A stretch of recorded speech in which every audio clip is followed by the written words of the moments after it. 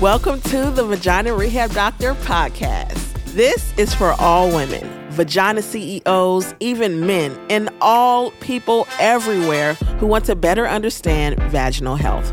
Y'all, I'm preaching the vagina gospel and sharing the truth worldwide. Hallelujah. I'm Dr. Janelle Howell, a pelvic floor physical therapist, and your go-to resource for all things vaginal health, pelvic floor fitness, and sexual wellness. I'm teaching you everything your mama didn't about your vagina.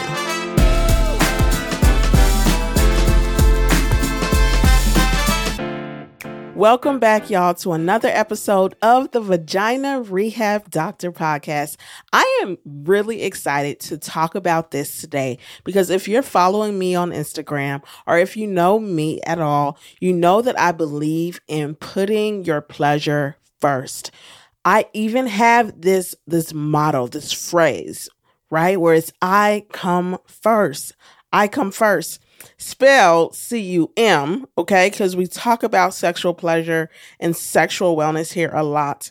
But before we get into 3 ways that you can start putting your pleasure first in the bedroom, I first just want to say thank you for being here and showing up to this podcast. I don't take it lightly that you're listening, that you're sharing this podcast, that you're subscribing and leaving reviews. So if you have not been one of those people who have done that yet, please scroll to the bottom of this podcast and leave me a 5-star raving review. Your review will support this podcast and going to reach more of the world in normalizing these conversations that preserve our mental health, our sexual health, and our pelvic health, okay?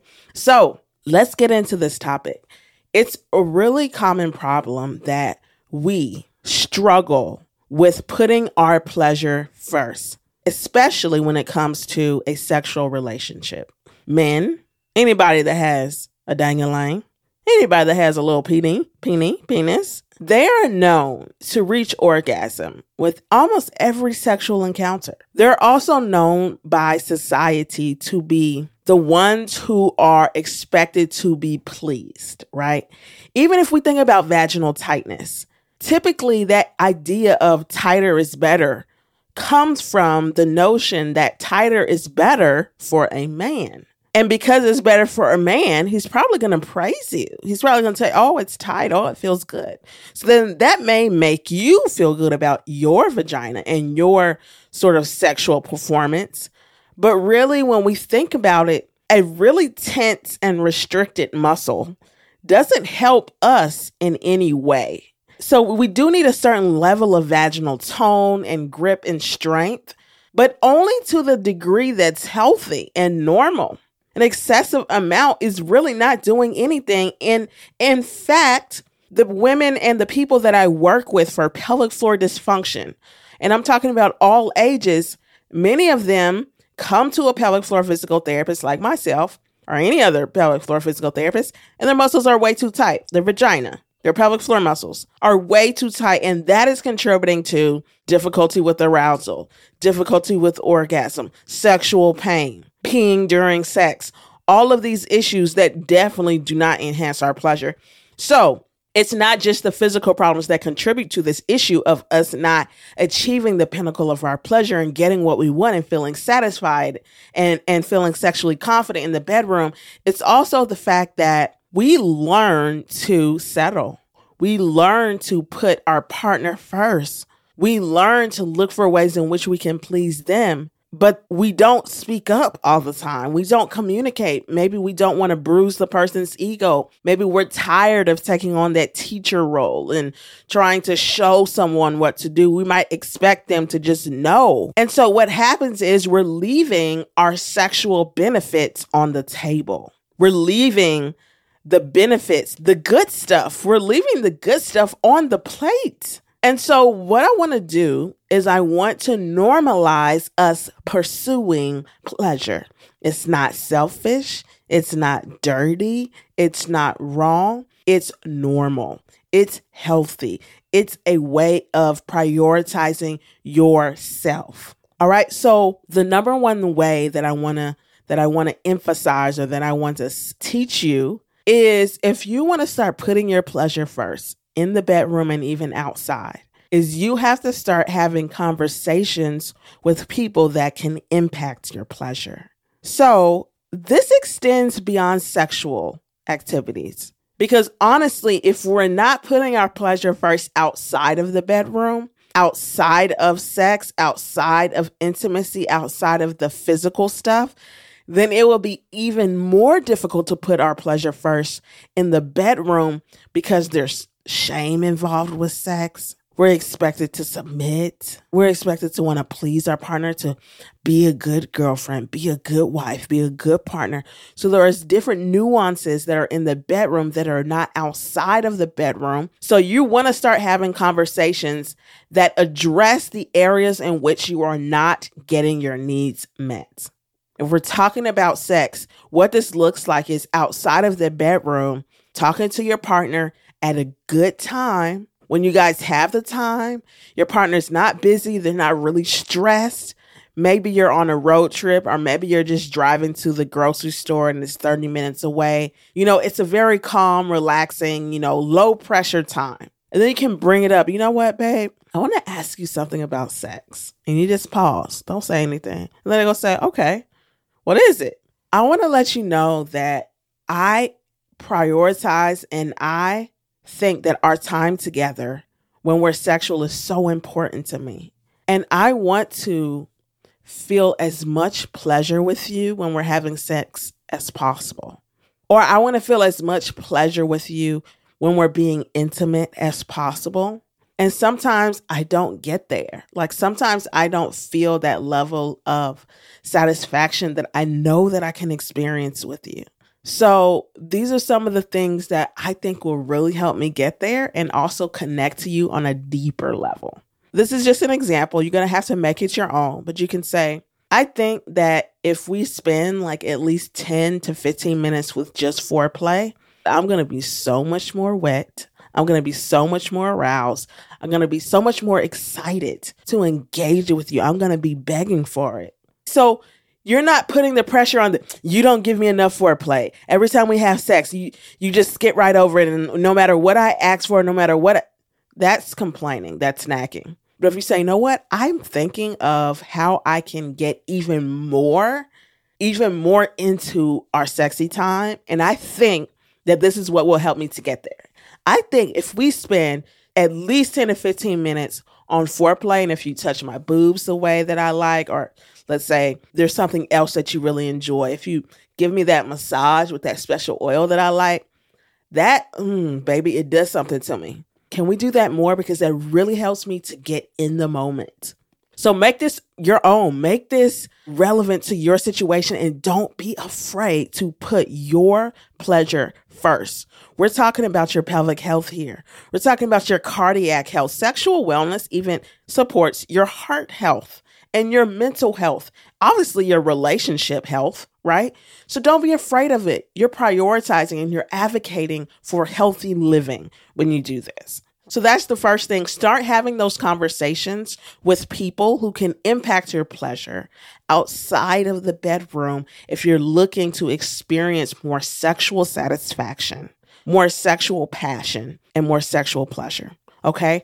Number 2, I want you to start texting your partner. I want you to start sending messages, leaving notes.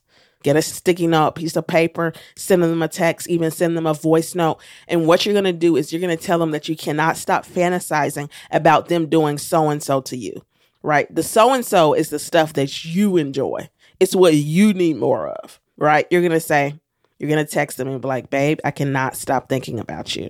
Whatever they respond next, you're going to say, I cannot stop fantasizing about you kissing my neck while you're rubbing down and caressing my body as soon as you get home.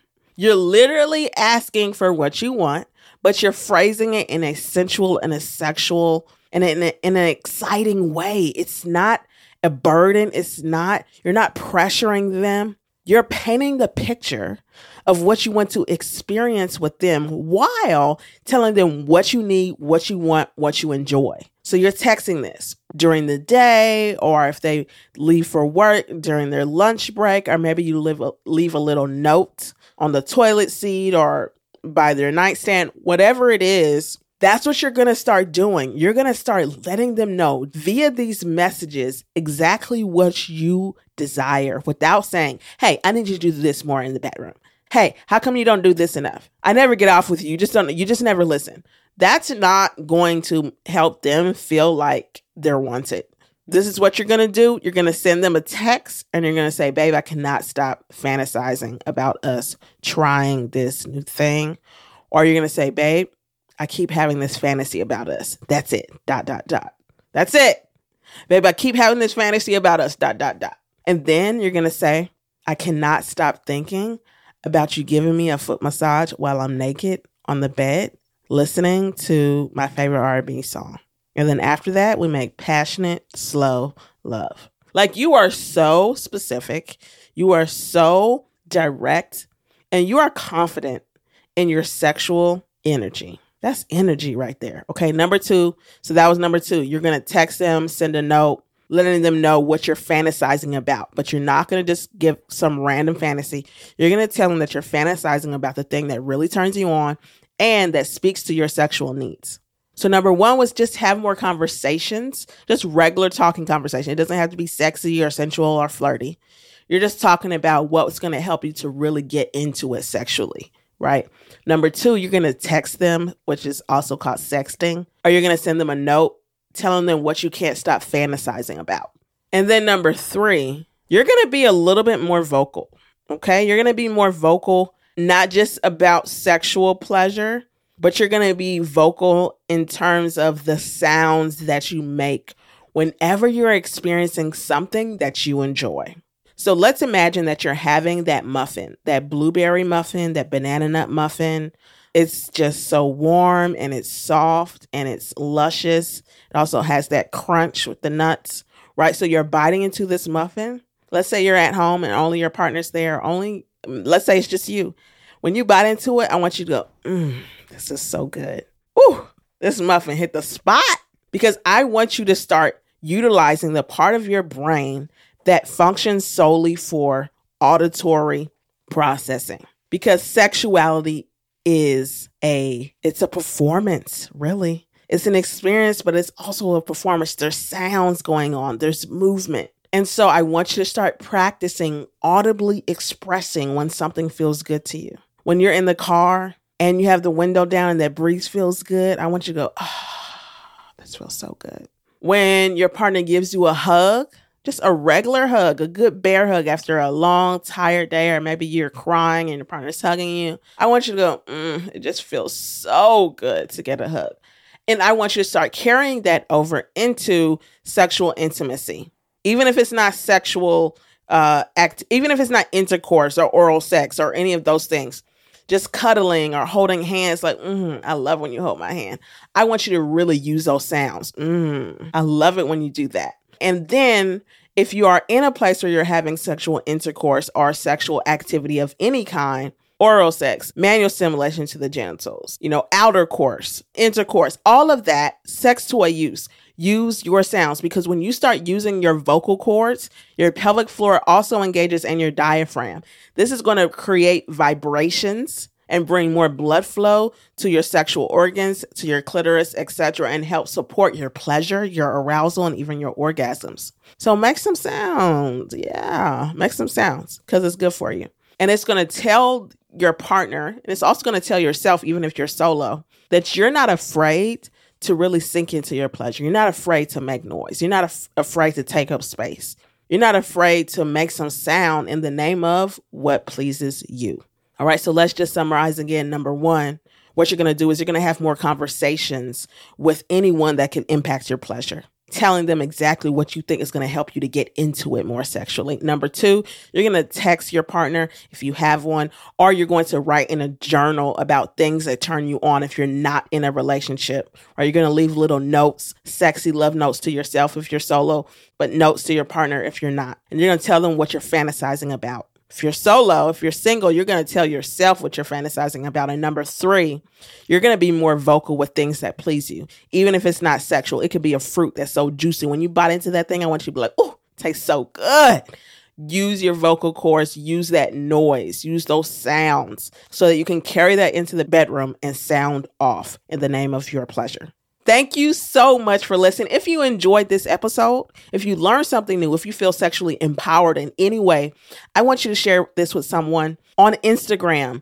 Take a screenshot of this episode and share it in your stories. Help me spread the word that our sexual wellness is just as important as our mental wellness, our spiritual wellness, and our physical wellness. All right. Thank you guys for listening, and I'll see you again next Monday.